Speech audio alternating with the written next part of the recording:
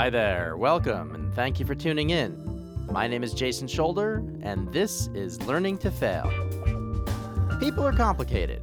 Some of my best friends are fairly complicated people. My guest today is Paul Hefty. In addition to being one of the most elegant musicians I've ever met, Paul is a good friend, and he was the first guitar teacher to take me from clueless to not entirely unlistenable. Paul comes by his talent honestly. Both of his parents were musicians. His father, Neil Hefty, was a well-known jazz composer, a true musician's musician. Some of us grew up listening to the greats on vinyl. Paul grew up listening to the greats talking shop and telling tales right there in his own childhood living room. So, how do you like learning to fail? Have you learned to like failing, or do you fail to like learning? Whatever the case, thank you for listening. Please keep tuning in weekly and help us to reach more people by telling them. I love reading reviews on iTunes. If you haven't already done so, please take a moment to rate our podcast and write a review of your own. It's free, but it's invaluable.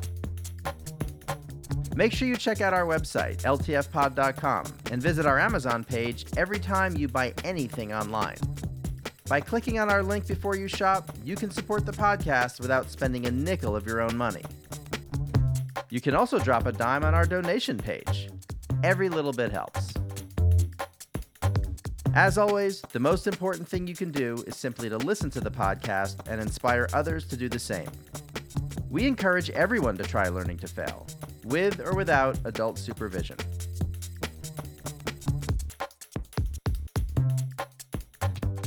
And now it's time to get down with one of my favorite people in the world, Paul Hefty. I'd only seen him a couple of times in the last 13 years, but we have one of those friendships that picks up right where we leave off, no matter how long it's been. Hey, you. What's her name again? Zandunga. Oh, we didn't give her this name. Oh, she came with Zandunga. That's the name of a Mexican song from Oaxaca. Okay. And the breeders named her Zandunga. We bought her 6 weeks before we were allowed to legally take her. So we had 6 weeks to get used to the name. And we got used to it, so we're not changing it. But it's a cool name. It's a very cool name. Yeah. Yeah. It's a song. That's a, you can't beat that. What could possibly go wrong? Nothing at all. So when are we allowed to start talking? Like, is this okay? We're not allowed. And I won't be at this volume, that's for sure. So we're going to have to chill. Okay. Denise is doing an audition. It's not a gig, so it doesn't matter that there's some slight noises coming in, as long as we don't disturb her flow. And actually, this is kind of a watermark on the audition, because sometimes they use the audition and don't pay the person, and they just slap the, so. Do they really? Yeah. So people, very often when they do auditions, they, before they bounce it, they put like some sort of watermark underneath it, like maybe every 15 seconds a bell happens or something, or you have some white noise under something, crickets, whatever. That's brilliant. Yeah, really, because everybody's thieving, or let's say all the thieves are in the thieving business, and there you go. So what business is Denise in? The voiceover business. Okay. Yeah. And she does, and Spanish-speaking voiceover. She's got a beautiful voice. I mean. Oh, that she does. Yeah. She does. When I came into L.A., and I would have slung coffee at Starbucks to stay here when I came back from Santa Barbara. And first job I got was in a voiceover studio, and I didn't know. I had never been an engineer. I noticed when I was there that they didn't have any tape machines. And I'm looking at this computer that's, running Pro Tools. And so I talked to the boss afterwards, and I said, I have no experience as an engineer, and I've never touched a computer in my life, so I just want to let you know. And he just went, we'll train you. And it's like, okay, it's all done. And the first day at work, I met 50 to 100 Spanish-speaking people coming in to do their daily work, right, including Denise. What a world of people. I bet. What a world. Yeah. they do the same thing that Americans do at 1/10 the pay. They're paid horribly. I thought you were going to say pace, but you said pay. Pay. Yeah. Oh, so they're going 5 times the pace Right. of white people because they have to. They have to do 5 times the work just to live. And it's unfair, but you pick the job. It's not like the old days where they told you you're going to be a sharecropper for the next 100 years, and so will your kids. You know, we get to choose the job. So all these Hispanic people decided it was better to come to the United States and do voiceover than to stay in their Latin countries. So, okay. And they can go back if it's not as good here as it was there. And they don't. And they don't, because it's better here than it was there, even though it's intolerable here for them. Right. And so the business people, like business people do, they exploit at every possible moment. Very few, I'd say, and I don't have this estimate from actual research, but I would say 1 out of 100 business people care about the other person and run a pay scale that's good for the other person as well as them. And the other 99 people say, hey, if they don't like it, they can go dig a ditch for money. What the fuck do I care? Right. You know. And we've got one of those people in the White House running, Man. Elected. And he's not a bad man. I would never want to be near him. He's just completely unqualified. And when unqualified people get nominated to do something, and I was thinking about it this morning, because I got a little miffed at a friend of mine who's a Republican right-winger, and he tries to post things to tell everybody to be calm about the things that are going down, and we should just help each other. And he's ignoring the bull in the china shop. Right. That if somebody put me in charge of a nuclear reactor and I blew up a city, am I the bad guy? Or is the person who knowingly put me in a place where I don't belong the bad guy? It's that guy who's the bad guy. If I don't know how to run a nuclear reactor, and they all put me on their shoulders and say, Paul is nuclear man, and I do things wrong, I'm not the bad guy. It's the person who wants to prop me up there for some reason, and that reason is always financial. So they're the bad ones. They're the bad ones. Eat the rich. Let God sort them out. I think Trump is also a bad guy. Right. But he's not to blame for all this. He had no intention of running for president. But it's Well, you think? He had no intention of running or no intention of winning? Maybe both. Yeah. Yeah, no intention of winning. He wanted the fame. Yeah. To build his brand. Oh, I see. Yeah. He didn't realize he'd actually have to take responsibility for the job. And now that he's in there, all the people, all the criminals are going to exploit him to the ends of the earth. Yeah. Military budget went up. And the school budget went down. That's so sick. It's like the bad people have taken control.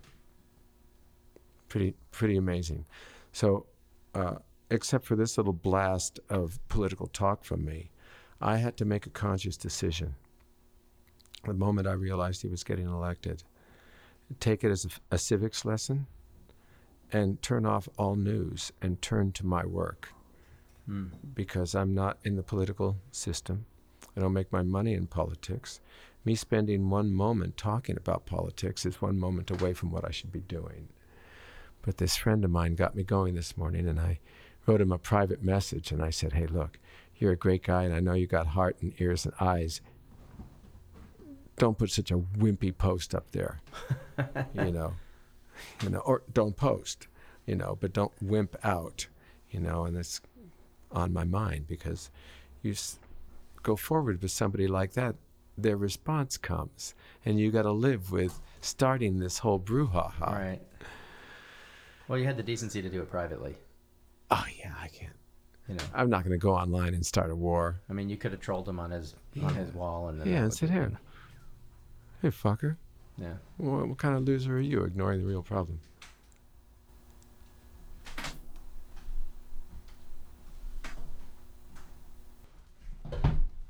Executive producer. our last dog used to just sit in a pillow thing, and she'd be the executive producer.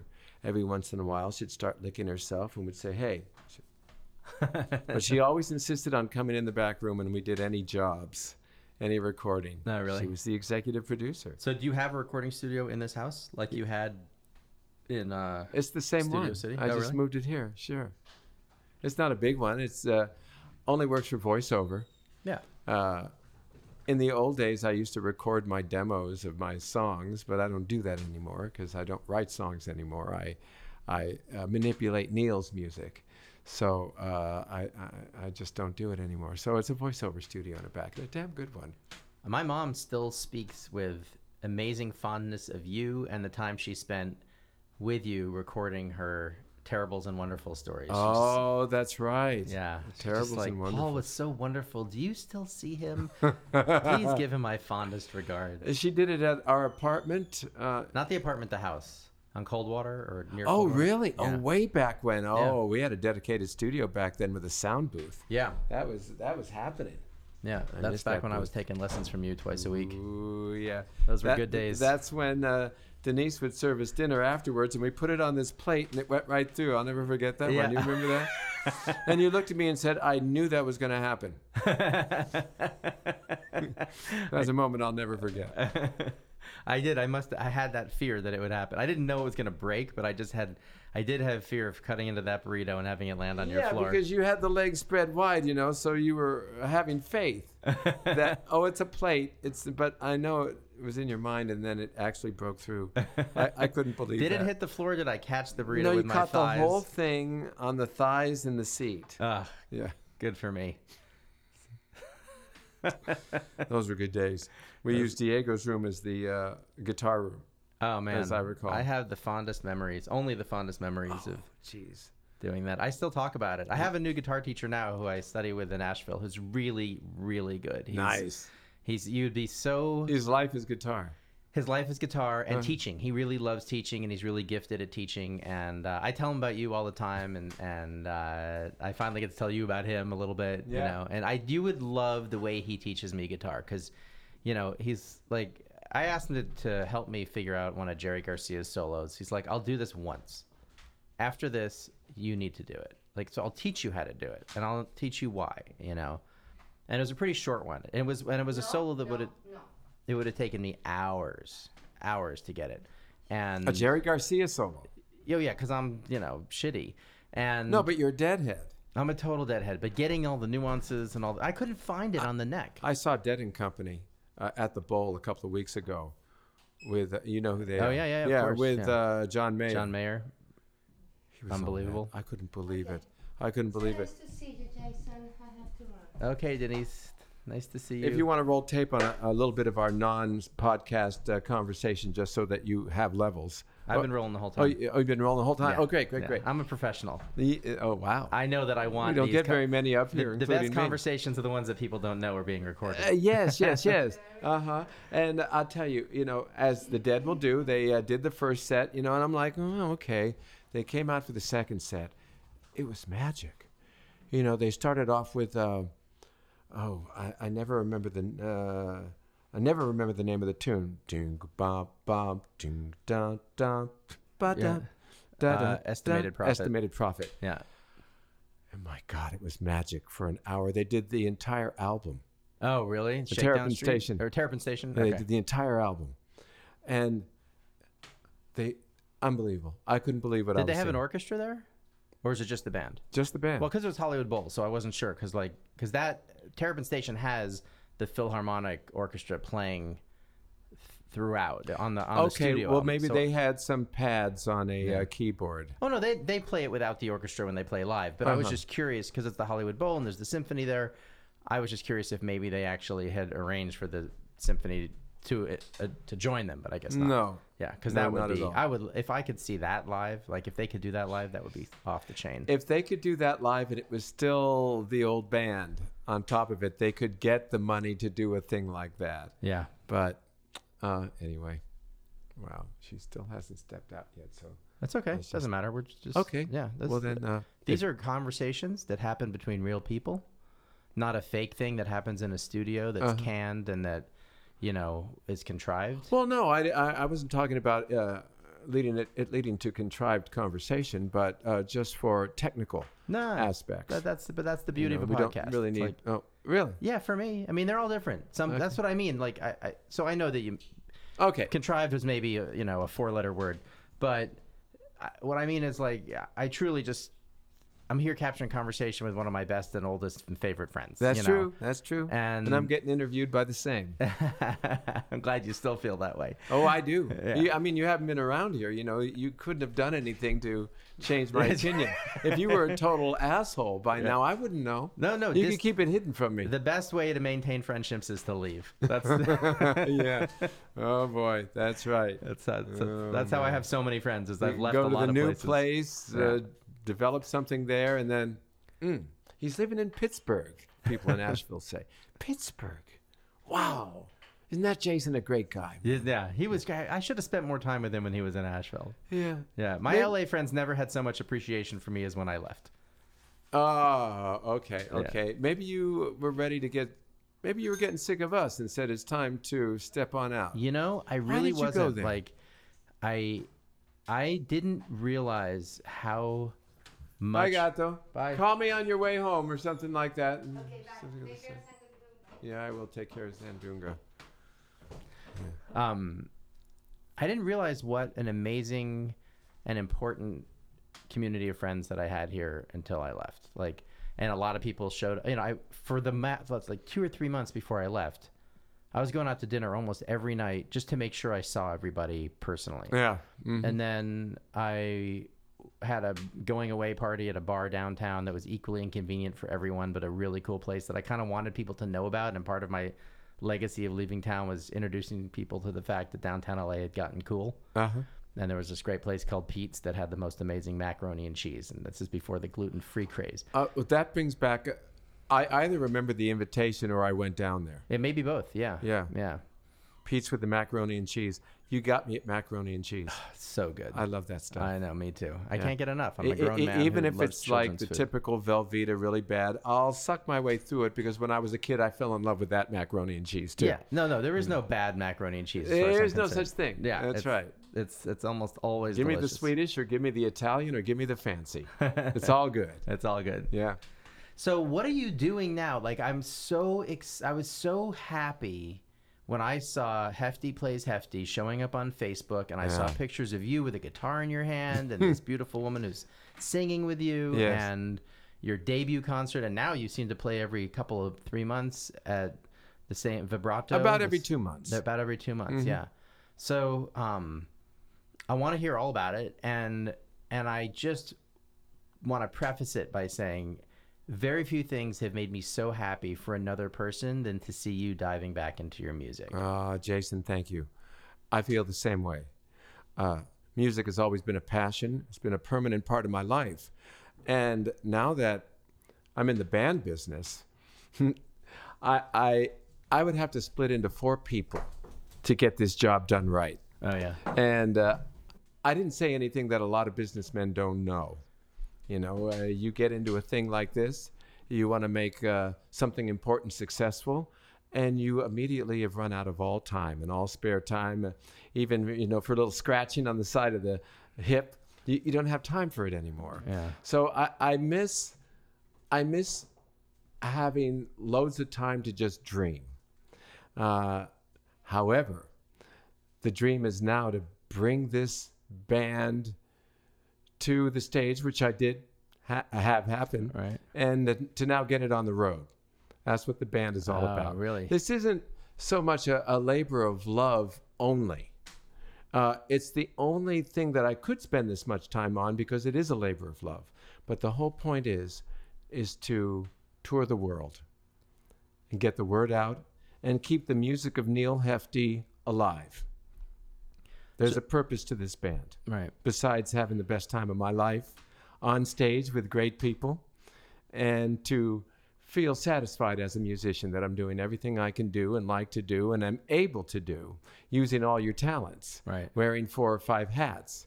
This band is for touring and keeping the music alive. So for people who don't know, because that's going to be most of the people listening to this. Uh-huh. Who is Neal Hefti apart from being your father? Well, Neal Hefti is a kid from Omaha, Nebraska, who came from a musical family. All the boys played music. Maybe the girls played piano, but back in those days, Dust Bowl Depression era, in the Midwest, the guys played the music. Okay. And as bands would come through town, after all the brothers got out of high school, they'd join the bands. And they'd go on the road with bands and try to make their mark in music and make their fortune. And Neal was one of these people. And he was fired 3 weeks later by the band that had picked him up in Omaha because he wasn't a good enough reader, but the band had lost a player while they were touring, so they were willing to take just about anybody. Okay. And Neal was recommended because he was like king of his high school, right? And so he was let go in northern New Jersey. And he told me he had $5 in his pocket and a trumpet. It was sink or swim. All right. And what Neal did is he decided to swim in New York. And the amazing thing is, it was wartime. And everybody was getting drafted. And Neal was 4F, having been hit by a car almost as soon as he got to New York. You know? And every radio station had an orchestra. Every big ballroom had an orchestra. Every hotel had an orchestra.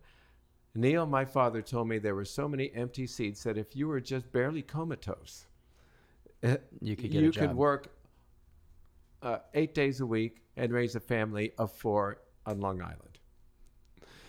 And he started working, and he was an amazingly talented man.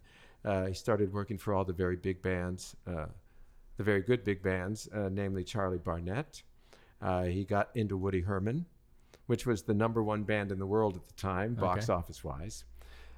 Hits all over the place, the band would record. And he met my mother, who had made the same trip from Boston, Massachusetts, to get to New York and rise up. And she was the Woody Herman band singer. And Neal became an arranger in the Woody Herman band as well as a trumpet player. Okay. They got married in 1945, and the world was their musical oyster. My father and my mother recorded about 100 sides together as a man and wife team. Wow, that's so cool. My sister was born in 49. I was born in 53. Mom retired from singing. And Neal pretty much had to pay the bills. So he accepted any kind of work.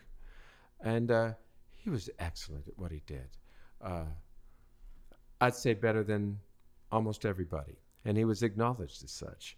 And he worked in television and recording in New York in the 50s.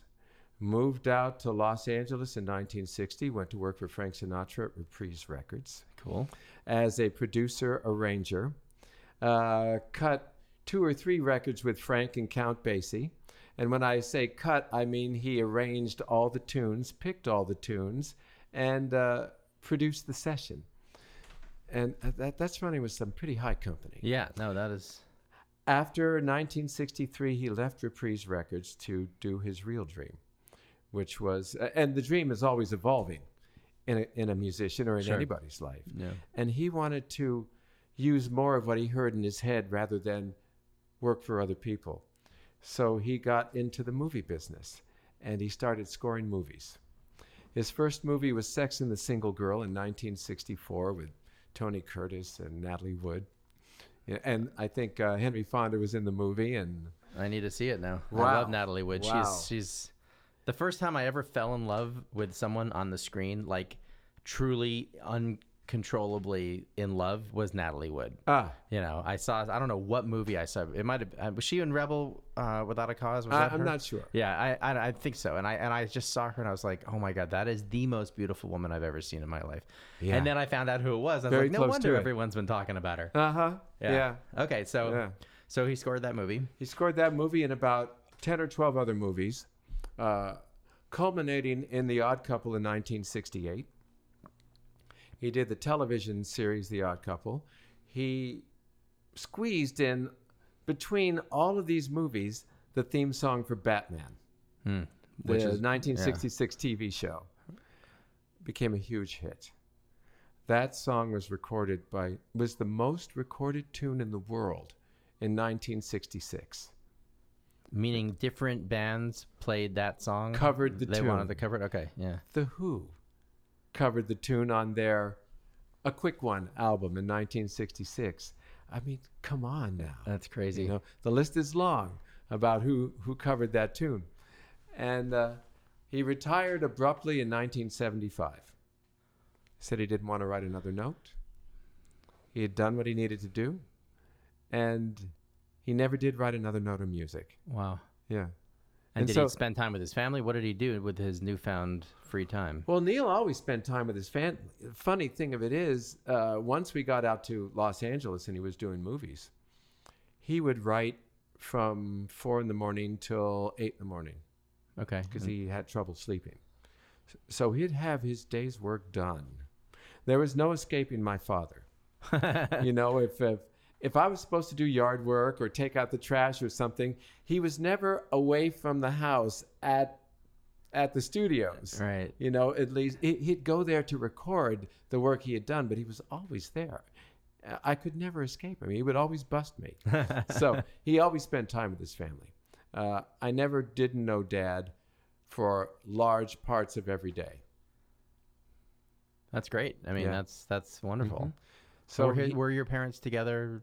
the entire time until Mom died an untimely early death in 1978. Okay. And so there you go. I have a sister, or had one.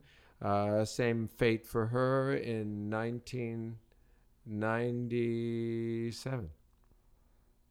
Yeah, there you go. So I'm the last man standing. Yeah. I met you in 2000. I met you in around 2000. 2001 is when I met you. Really? You Yeah. think so? Because I came back to LA from Santa Barbara in 94. And Franny was the first person I hooked up with. In fact, I never didn't hook up with her the years that I was gone to Santa Barbara, because that's when we met. So whenever you came in contact with Franny, that's when we would have known each other. Right. Well, I moved into that house, that little guest house. Let me think. It would have been maybe 99. Okay. Yeah. Okay. So I was married by then. Yeah. Yeah. You were married. Yeah. Okay. Oh, Yeah. so 99 and 2000 is Yeah. I mean, I knew good Franny month. from before, but I moved into that house. I feel like it was 99. I'm sure that you were a mainstay at her parties. Before then? I don't know. Oh. I don't know if I'd been there. No, I met Okay. you when Franny and I had a dual DUAL, not EL. The dual barbecue at that property. I had my friends on my porch and she had her friends on her porch, and That's then at the right. end of the night we all merged. We all came together. And that was the day. That was the day I heard you playing James Taylor on guitar, and I Oh, forced you to give me lessons. I said, you have to teach me guitar, and you said, I don't teach guitar, and I said, well, you didn't used to teach guitar, but now you do. Well, you know, that's probably the reason I was invited to the party in the first place. It's always, Paul, got to have you over. Oh, bring your guitar too. Yeah, well, I don't know the details, but I will tell you that when I heard you play, I was like, I want to be able to play guitar like that. Just your feel for the instrument, I imagine it still is. I haven't heard your band. You're so kind. Well, it's really true. I mean, it's absolutely true. I keep missing your. I mean, I'm never here when you do a concert. I know you just did one a couple weeks ago, right? You come in and you get out. You I get know. out quick. It's not like you bunk down for a month or so. I wish I could, man. If I didn't have this 9-year-old. Next show is July 30th. Yep, won't be here. You'll have the 9-year-old still? I will actually be at a yoga conference in Asheville on July 30th. And there you go. So, but I'm gonna figure out. I need to get a little longer lead time on your schedule, and then I will make a point of coming. And No, what it is I have to come to you. well, that's even better. When you're ready this to be band on the tours, tour. Yeah. That's right. Yeah. And that takes a while. We're a brand new band. Yeah. We've been playing for 1 year. And, you know, the big promoters and big concerts have to be earned. And we have to earn our way on the road little by little. But we'll get there. Yeah. Yeah. Well, I now produce a comedy show at a place called the Upcountry Brewing Company, and they do music all the time. Every night they have something. Love to see you on stage at a comedy club. Well, that'll happen too. I'll probably open for your band. You'll when come you to come mine. to I'll come Asheville. to. There you go. Yeah. And then I'll come and I'll play a little James Taylor before you get on. Oh, They'll be so happy that you got on the stage. That would be great. The applause will be incredible when I leave. Yeah, that it will. I doubt it. I doubt it. We'll have you play a little Hefty Plays Hefty or whatever's in your heart at that moment. Okay. But when you're ready to tour, I mean, Asheville's a great music city, and you should absolutely come Absolutely. there. And I will help you find venues depending on what your band is commanding in terms of an audience at that point. Mm-hmm. And who knows if I'll be booking it or if I'll have a booker. Right. You never know. You can always give them my number, and however that works. Or maybe they just talk to the club, and you and I can just have dinner. Neither of us have to handle any technical. We can do many things. Yeah. So we'll work that out. Mm-hmm. So I just remember, I know your sister was a really big loss for you, and I don't know the details around your mother's death. If you want to talk about it, but if it's something you details mean nothing, they're gone. Okay. Yeah. All right. Well, I'm sorry. We had a wonderful family. We all loved each other. Each one was a special person, and each one loved the other three members, and we really supported each other. We were great friends. We had a lot of fun. So, sure, somebody dies before their time, which certainly happened to my sister. You don't expect that to happen. Yeah. But happy to be alive. And she was a musician too, right? Right. She had great musical talent. Everybody in the household did. We were natural and we loved it at the same time. So, you get pretty good on your instrument. But, it's funny about my sister. She used to play in coffee houses. Okay. In Boston, Joni Mitchell, a little of this, Great stuff. And then she decided to get booked. And a booking agent sent her to the Holiday Inn in Providence for her first gig at a bar there. She hated it. She couldn't stand anything about playing at a location that she had not picked or scouted out as holistically perfect for her. Right. And as musicians, you got to know this. As a comedian, you got to know this too.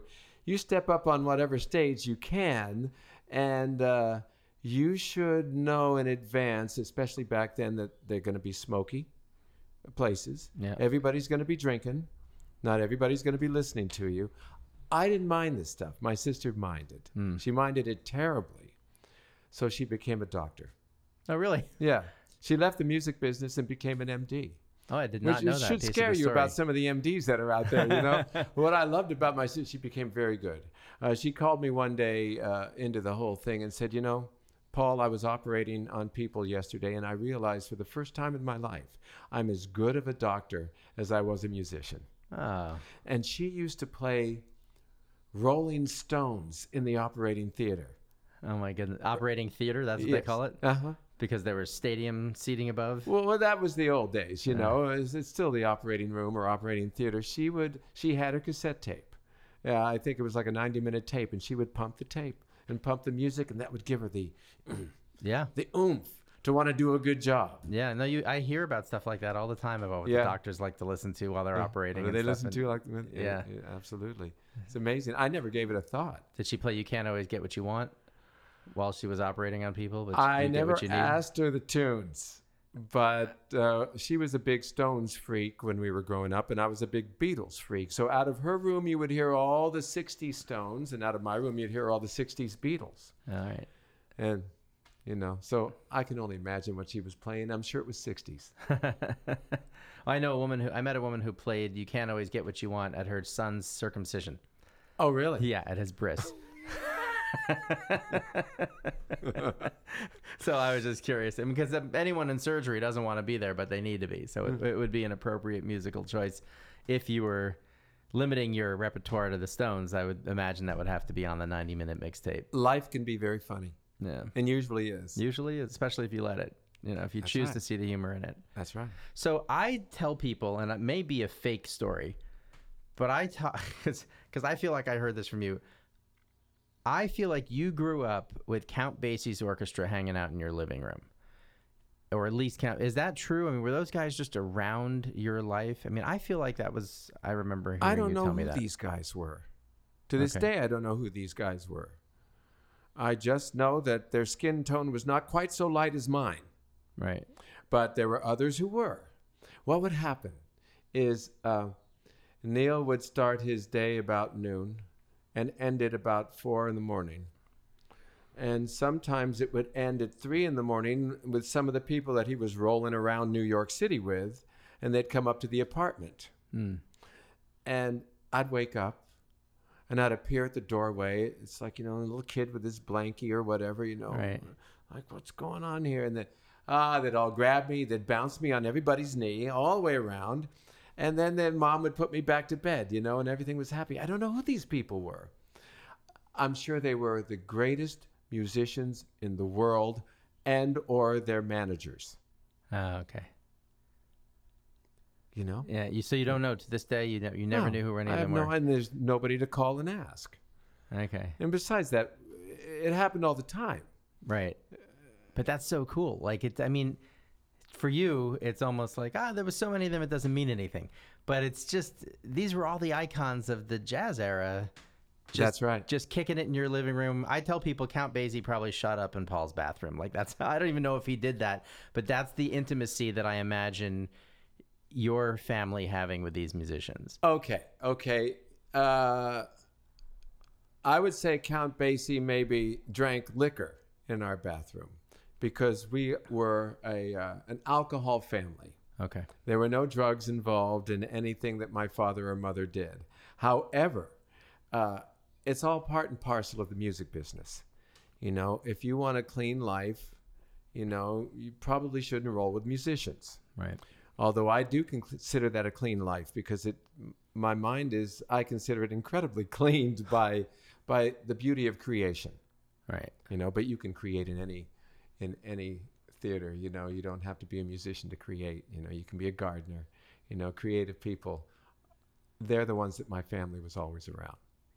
So, now my father had some stories that he would tell me regarding drug use on the road back in the 40s when everybody was in their 20s, and some of them didn't make it out of the evening, as things would happen, and nobody had died before, and the youngsters in their 20s that are having fame in music, they think that they can live forever, and they don't realize that the body can blink just like that due to some strange reaction to something that was never reacted to strangely before. Right. Just that all of a sudden, that day, you had an intolerance to cocaine, and you happened to do some, and you didn't wake up.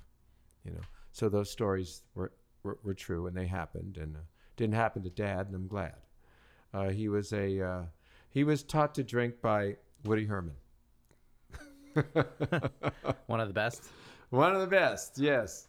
Do you know what they drank?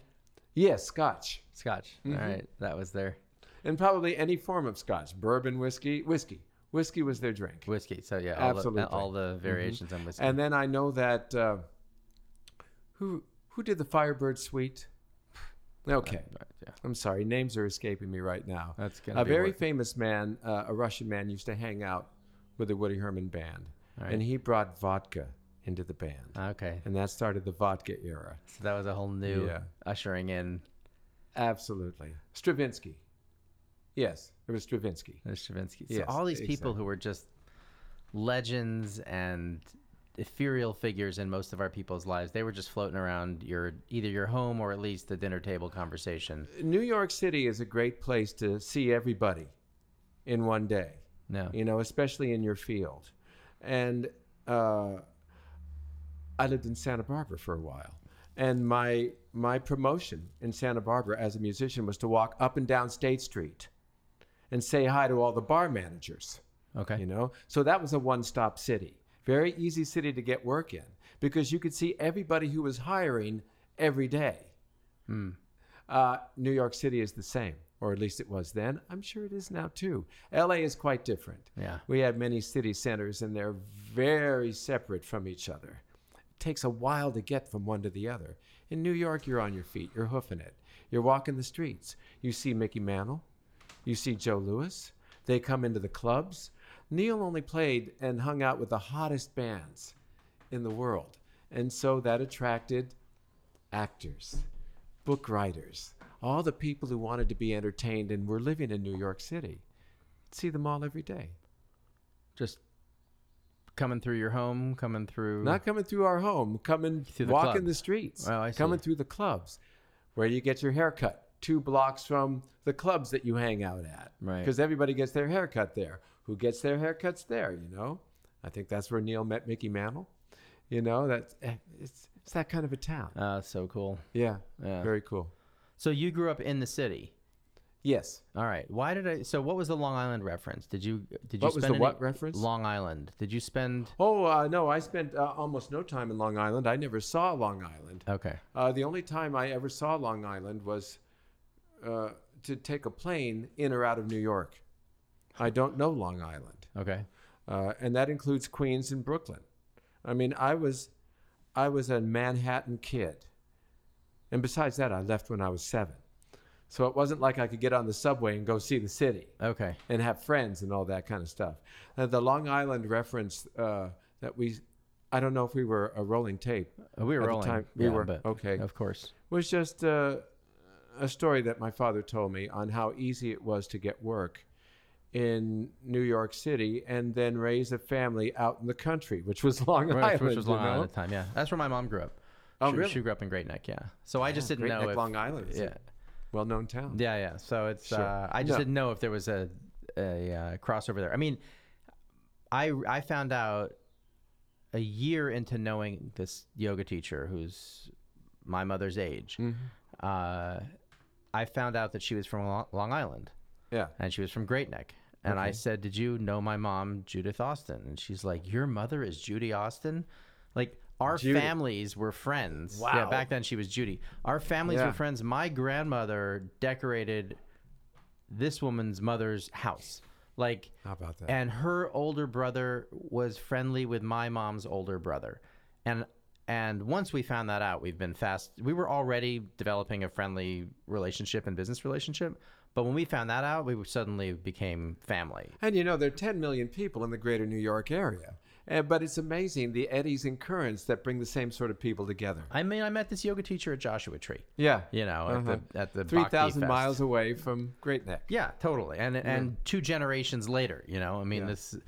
And It's- 4,000 feet up. It was- In the desert for cruising. Yeah.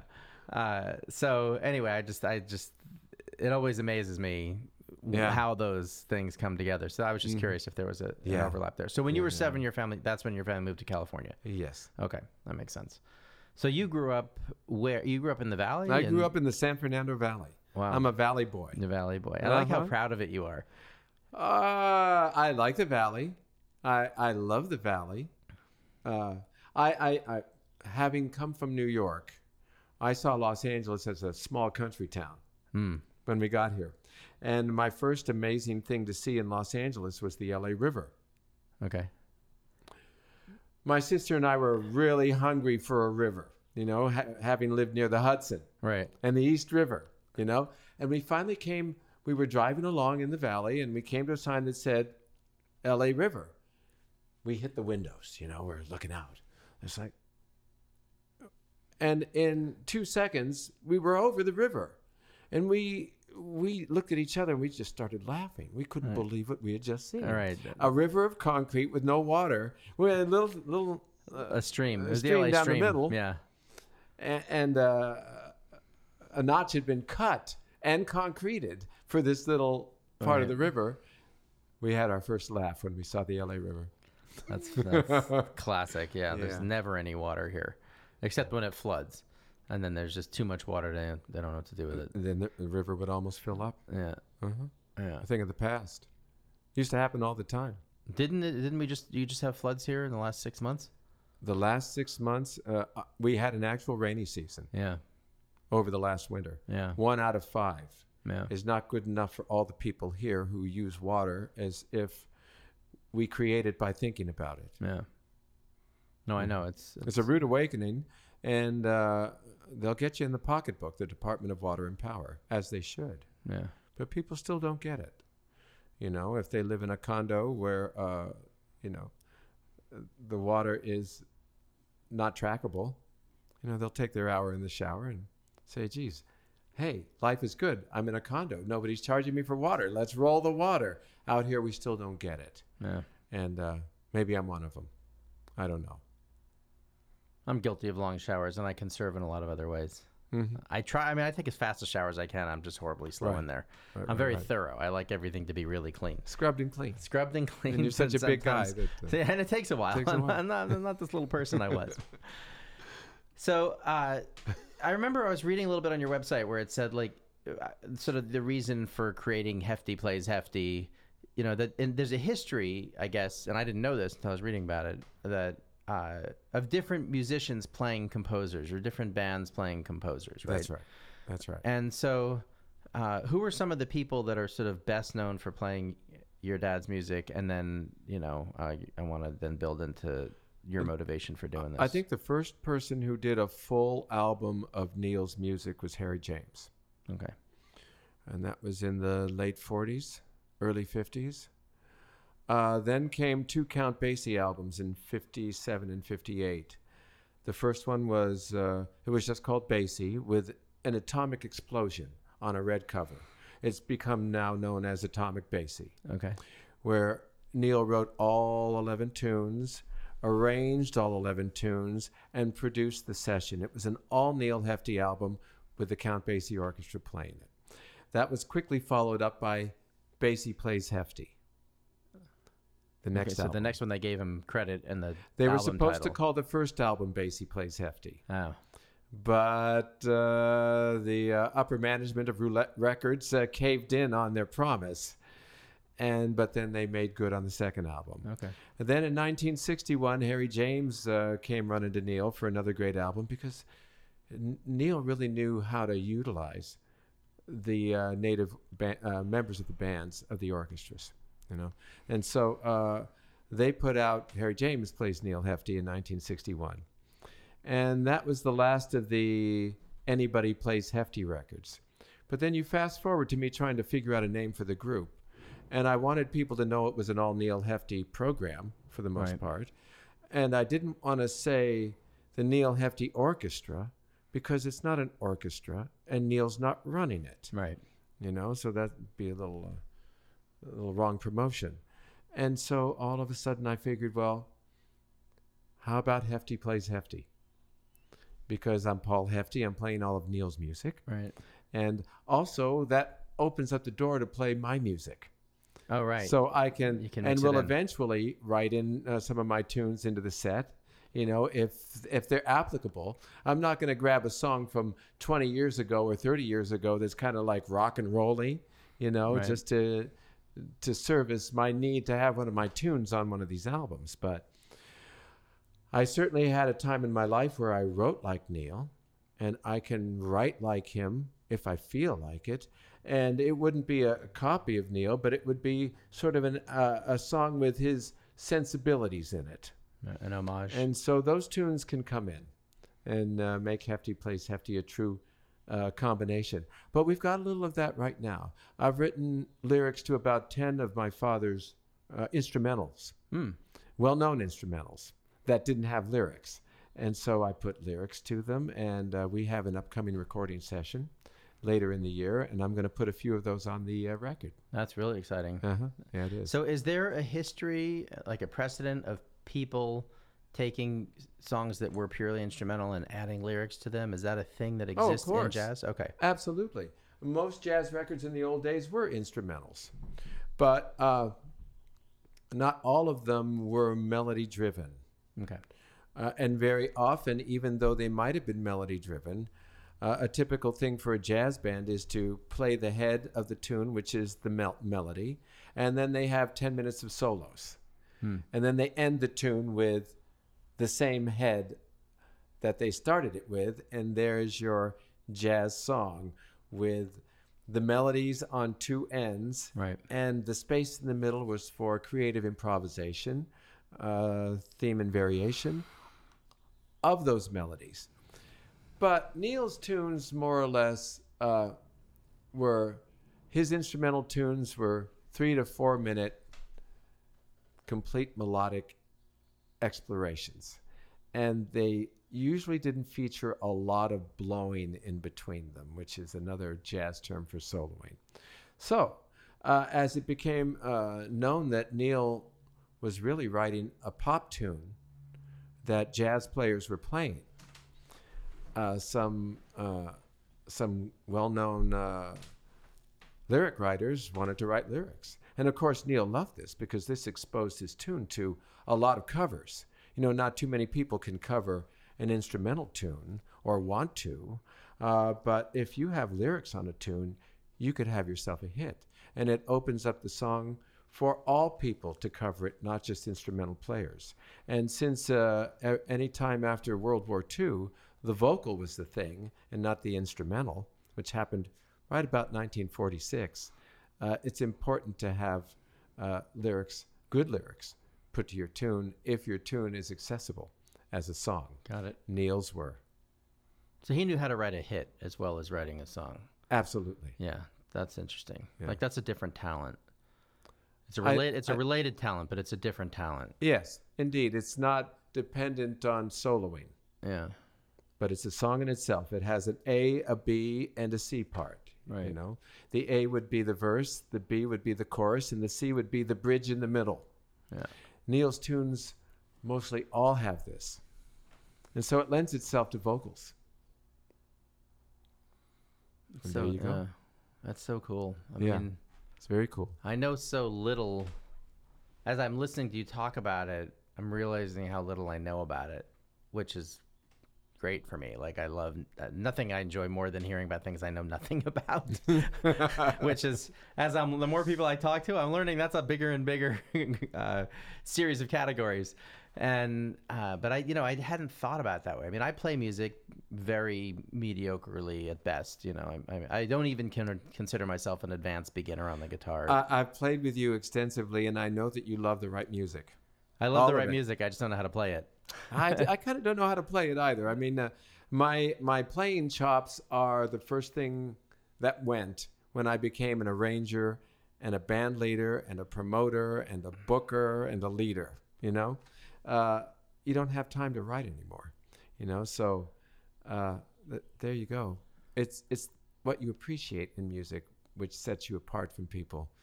It's tough to play. Yeah. It's tough to play. You've got to be so dedicated. Oh, I man, mean, it's brutal. You know, forget vacations. I have a lovely wife who would like to take a vacation, would like to plan one in 7 weeks Right. or in 4 months. It's like, honey, when you get the 2 weeks off from work, we're going to go to Cancun, you know, and visit my family and have a nice vacation. That doesn't exist I've never heard that in my household. Right. Musicians, you know, historically, we work with bands to get our traveling going. And we never know we work a series of one-offs. You know, we're out of work every morning. And we're looking for work every morning. Right. And the next day, it all starts over again. I don't know in 4 months where I'm going to be. Right. And what opportunities are going to be And there. if somebody drops an opportunity on me and I had a 2-week prepaid vacation to Cancun or the South Seas or to Mars, I wouldn't go. I would cancel it, of course. And there's no longing in my heart. Right. I don't need to see Bora Bora. I want to get up on stage. I want to write a song. I want to do an arrangement. That's my love. And it trumps so everything. Great. It's so great. I can't tell you how warm I feel hearing you say that because, you know, there have been so many times in the years that I've known you that you've said, I'm done playing guitar. I put it away. You know, we would get together and I said, well, let's play together. It's what we do. That's the cornerstone of our relationship. We have a relationship and a friendship that's beyond that, but that is the bedrock of how we met and one of the joys of That's right. spending time together. And, Yes. And so you're like, fine, I'll play until my fingers hurt. And that would sometimes take 3 minutes because you hadn't played in a long time. And you'd be That's like, right. that's it. I can feel it. And I refuse to tear up my fingertips for you, Jason. And that would be the end of it. So my point being that that's how far away from the instrument you were at different times in your life. And I just always felt that was tragic because I think that you're relationship with music is so pure and it goes so deep. And now that I know that your mother was a singer, which I don't think I knew that before. So just knowing that, you know, and your father comes from generations of people playing music. Mm-hmm. And so does my mother. And so does your mother. Okay, so I didn't know that. So it's truly in you. Two musical families. Yeah, for generations. Like the idea of you not playing music is really wrong. Well, you know, what's really right about it is if you stop earning your living in music and start earning your living in something else, it's best for you to put your all into that something else. And I stopped playing music in 1986. Okay. And went to work for my father in the publishing business. You know, so you can't have two loves in the arts and make a go at something. I mean, if I had really had hit records as a musician and then fell in love with music publishing, I could keep the other love going. Right. But I had to learn the business of publishing. And you also, you've got to move on. You've got to give up what you had before. And I had no time to play. Playing takes every moment of your time because you got to keep the fingers in shape. Yeah. So if I'm not working, I've got to practice all day long, which I intend to do as soon as I kick you out of here. Right. Because I'm now working in the music field. And if Yeah. I get up on stage and my fingers aren't right, I'm now in hell.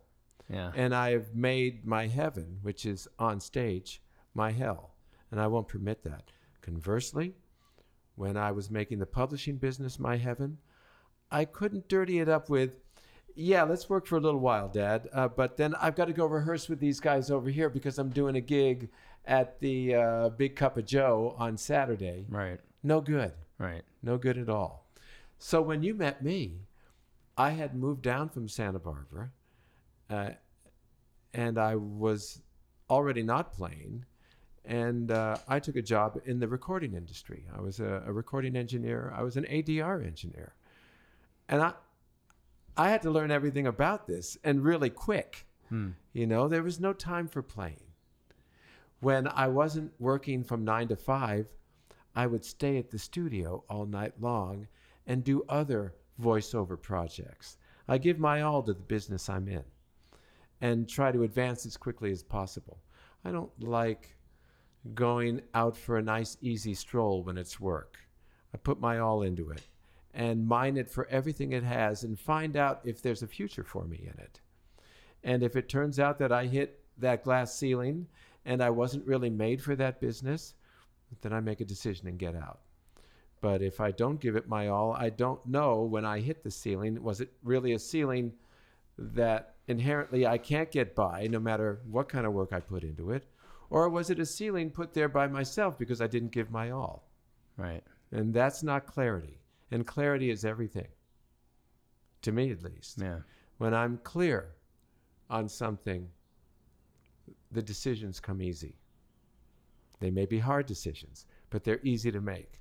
If I'm not clear, I don't know a hard decision from an easy decision, a good decision from a bad decision. And I can't fall for the right reason. Because if we're doing a lot of things, we're making a lot of mistakes. Right. I've got to know that I'm all in so that these mistakes were worth something. If I look like a fool because I blew a recording session, I want to know that I gave it my all, and tomorrow I will give my all to never make that mistake again. Right. So that becomes a very clear feeling.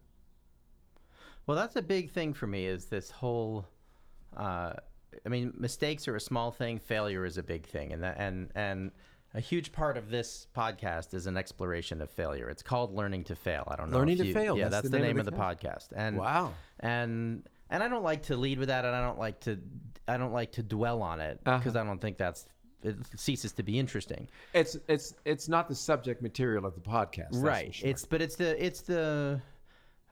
It's the background music. You know, it's like I love to know, like, for example, your father being fired for not being a good enough reader, and then going on to becoming one of the best composers and arrangers and conductors of jazz orchestras. Like, yes. That to me was a moment for him. That was a pretty big fail, and he chose to.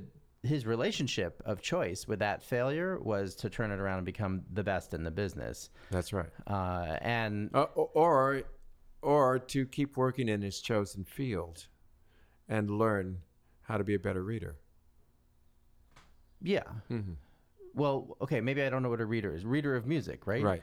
So I'm assuming that composing and writing is a higher form than reading, or is that not true? No. Okay. What it is help me understand that. Music in New York and in Omaha High School is different. Right. You know, a high school kid can only read so well. He was bound to be fired for not being a good enough reader, because these hot bands that band originated in New York City, not from Elko, Nevada. Okay. The world of so-so readers was not the world that Neil stepped into. Right. But the band was stuck. They were on tour. Now, his brothers also got fired. But those bands were one was based in Springfield, Illinois, for example. Right. And there wasn't a music scene in Springfield, Illinois that could support a person. They didn't have empty chairs in Springfield. Right. They maybe had one symphony, if they had one at all, you know, and those seats were occupied by lifetime players, you know. In New York City, there were empty chairs. So my father could continue to earn a living in his chosen field. Easy in New York, whereas his brothers became insurance salesmen. Got it. They had no choice. Right. They could have all gone back home to Omaha, but nobody wanted to. Understandably. They figured anywhere from home was better than where they were. Anywhere that they were was better than home. Yeah. Anywhere away from home. That's what I understood. Yeah. Right. Yeah. And so there you go. But no, reading is an art. Composing is an art. Arranging is an art. You can be an incredible composer and a horrible arranger. Right. Frank Lesser, famous musical composer. He composed the music to Guys and Dolls. You know, luck be a lady tonight, right? Famous Frank, made famous by Frank Sinatra. Right. He composed this tune. He doesn't play a note of music. Frank Lesser composed tunes by having a skilled pianist by his side. And he would describe feelings that he wanted at certain points. And the piano player would go through ideas, and Frank would say, no, not that. No, not that. That's it. That's the next 4 measures right there. And they would go piecemeal.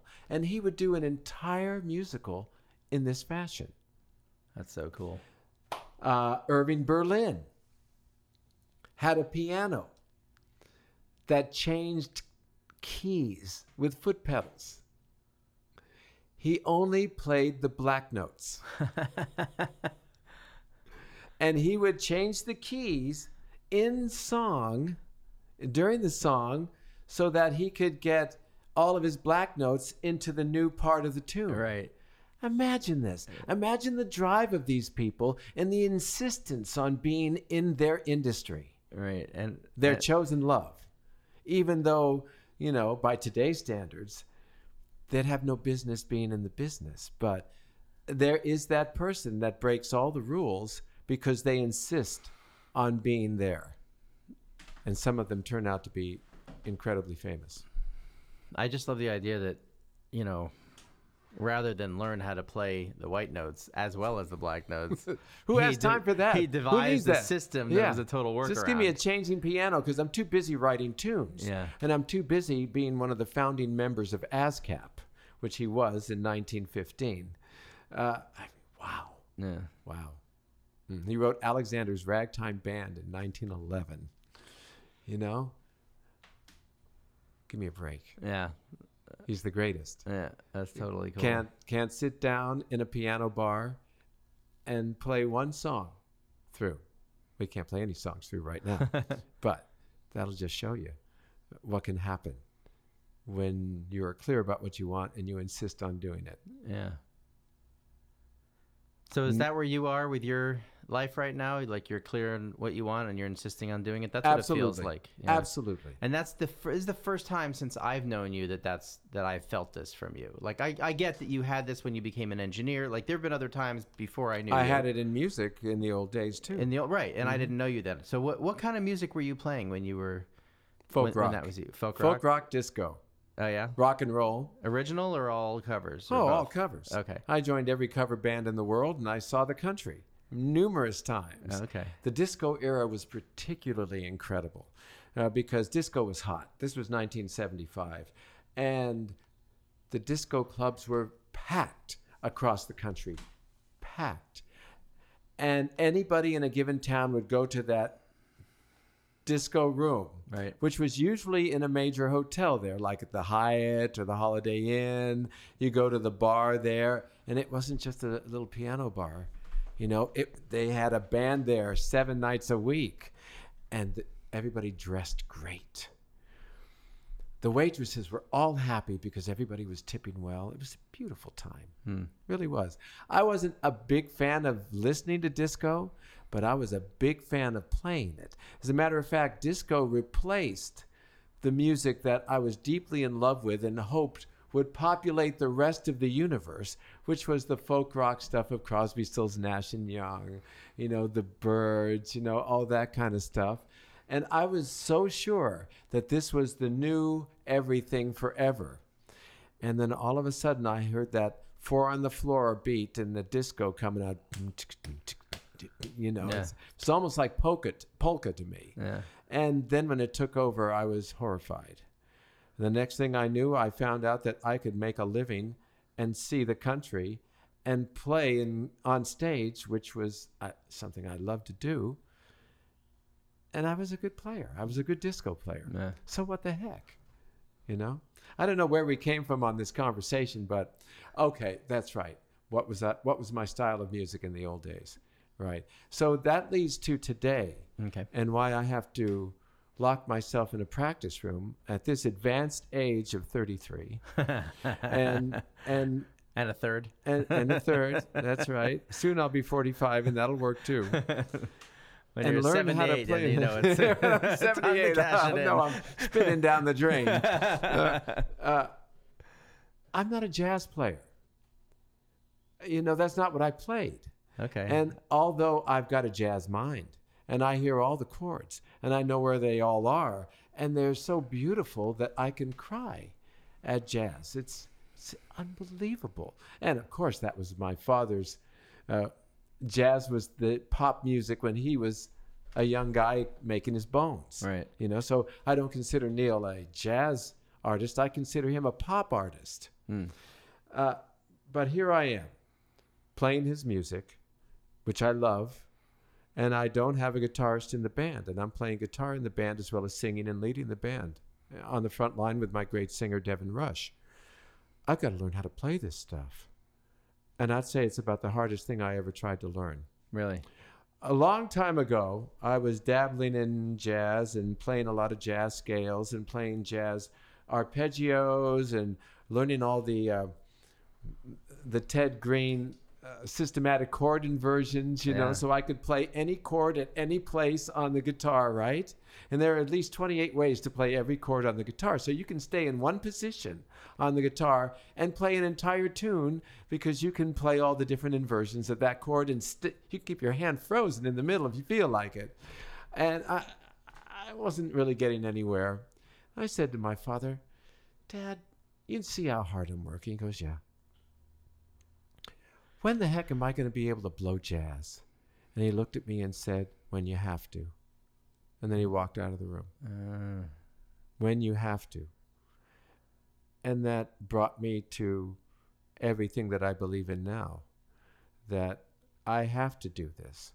As the president of Neil Hefti Music, it's my job to keep his music alive. And you keep the music alive by taking it to the people.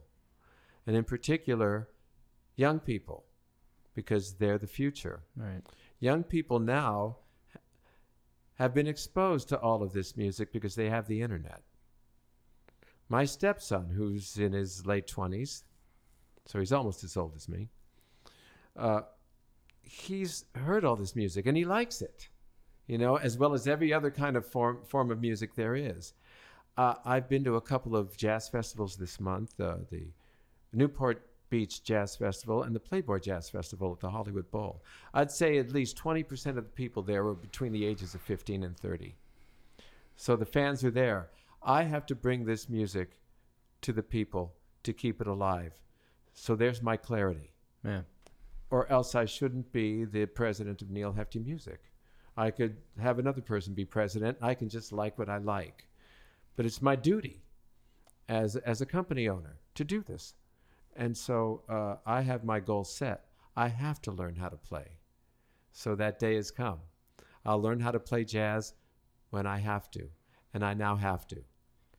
However, realizing that it's something that I should have started at age 5, and that's when most jazz players start, right, and they never stop, I can hire the players around me, the keyboard players, the horn players, the great singers, who will make my lack of experience, they can minimalize this. Right. And I only play the notes that I'm sure of. I can't make a mistake up there on stage. So even though when I'm in my room, I'm playing all parts of the song all the way through, when I hit the stage, I'm not littering the audience with practicing. Right. So I pick my spots and I put what I can play to use. And it will get better and better and better and better. Right. And I'm a lucky guy that way. But if somebody wanted to hire me as a jazz guitarist and I had to hold down a seat, I couldn't do it. That's amazing. So this is my only chance to work. So it's gonna take time, and I have the rest of my life. And on my last day living, I will play my best on stage. That's where you plan to die, is on stage? Well, I don't know if I want to die on stage. I think that would be a little traumatic. It would, if you were there filming it and doing a podcast or whatever kind of cast is going, that might be fun. Well, if God forbid it happens, I'd like to be there for it. It would be I'm nice not wishing to do for it at the after party with all my friends and family. Maybe I play at the Blue Note in New York or Birdland or something, and the after party would be great. And after everybody leaves and I have a few loved ones, I close my eyes and go to sleep. No, that would be great. That would be beautiful. Nice. Yeah, we should all go that way. We can't write the ending, but there you go. How did you find the musicians that you work with? Oh, that was kind of the easy part. We find out through mutual friends. In this world of entertainment, we get most of our work from our competition, let's say. That was just an easy way to say it. They're friendly competitors, but we give each other work. If I can't do something and a job comes in, I'm going to give it to a really good player. Right. Because I don't want to sully my name with picking a bad person for somebody who asked me to play, but I couldn't play that night. Right. So I pick another person. I pick the best person I know. And that person usually pays me back. We get all of our work from other people. And I have a friend in the business. His name is Andrew Robbins. And he's in the publishing business. And Andrew's father, Marshall, and my father, Neil, were best of friends in the old days. Publisher, songwriter, they go together. They played golf all the time. They went to events together.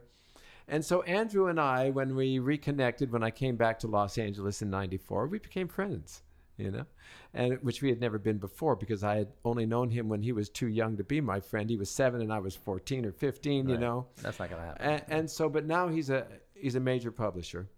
And we hang out occasionally, and I had told him of my intention of starting Hefti Plays Hefti.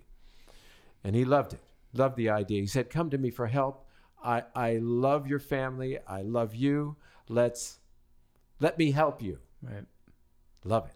So about a half a year later, this girl who also knew him under the same conditions confessed to him that, I love pop records, and yes, I was on these shows that are on television for singers and everything like that, and I've got all the chops to do anything I want, but I really love jazz, Andrew.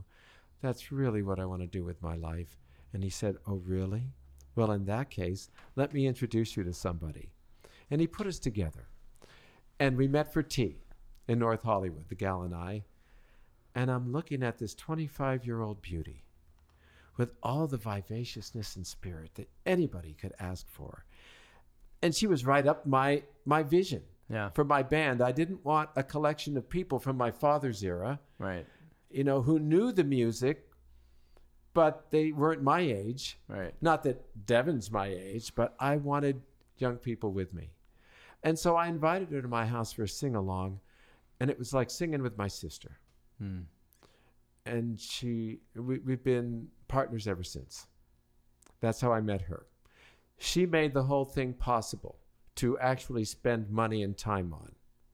So the minute I found her and I realized I had my partner in front of the band as a duo, Right. she could sing all the female parts, and amazing voice, a professional singer who can earn her living as a singer. Right. Another thing I can't do. I can sing background, but I never went for the singing career. She did. Amazing singer. I can't say enough about her. I went to a producer friend of mine, Bill Carruthers, who I had met because his father was the director for the Soupy Sales show in Detroit. Do you know Soupy Sales? I know the name, but Look I don't him know. up when you get out of this. The Soupy Sales show.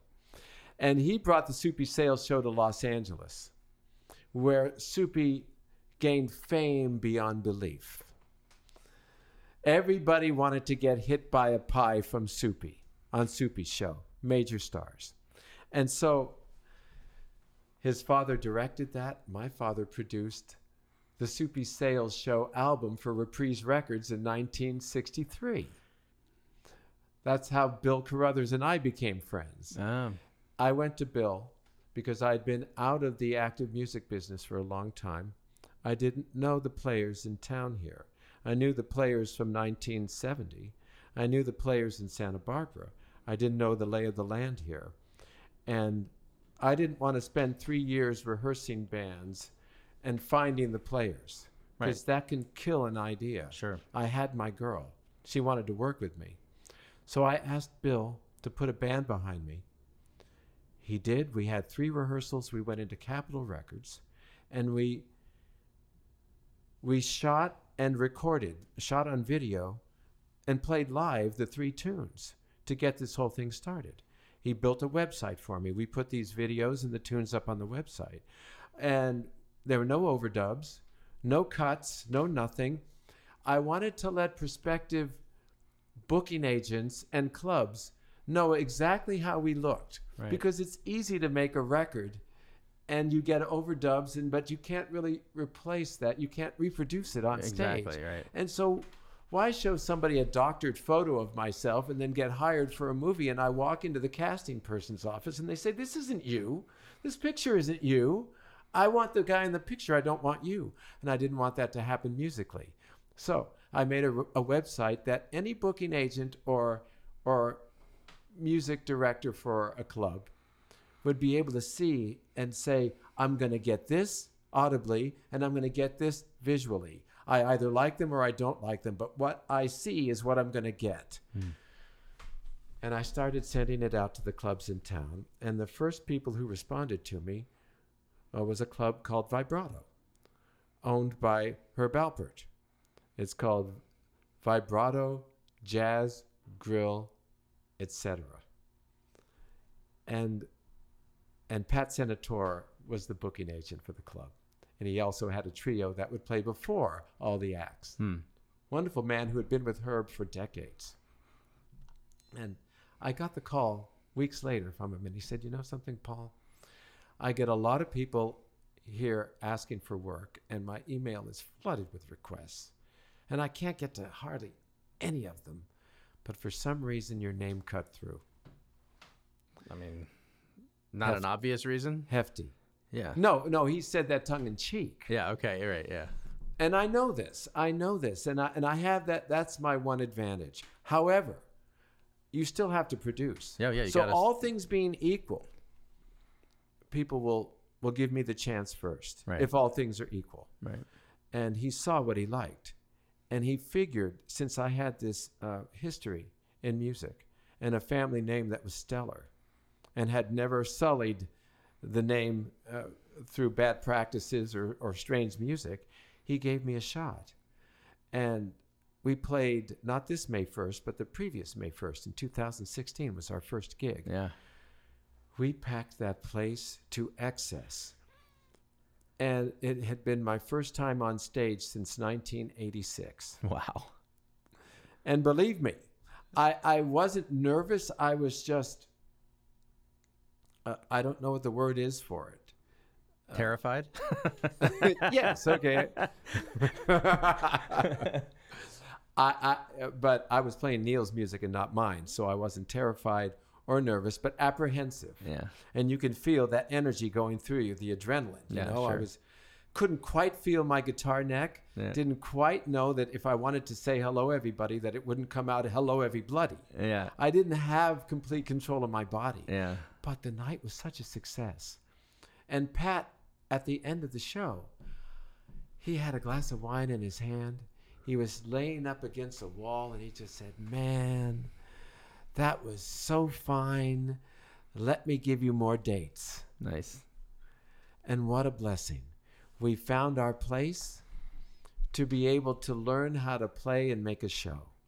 And I think I played 8 dates there. And we've got one to come in July. We're taking 3 months off to record the album, let's say. Cool. And then our next engagement after July 30th is October 29th, Neil's birthday, Sunday. It's going to be a CD release party if all my plans happen. Right. It's going to be incredible.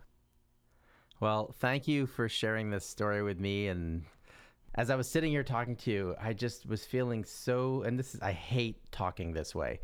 I was feeling so grateful for my time in LA and the people I've met, and just like how it is that I came to befriend the son of the great Neil Hefti, you know, I mean, like, and to study guitar with you and just to develop. I feel the same. I'm getting goosebumps just by being with you. A great friend.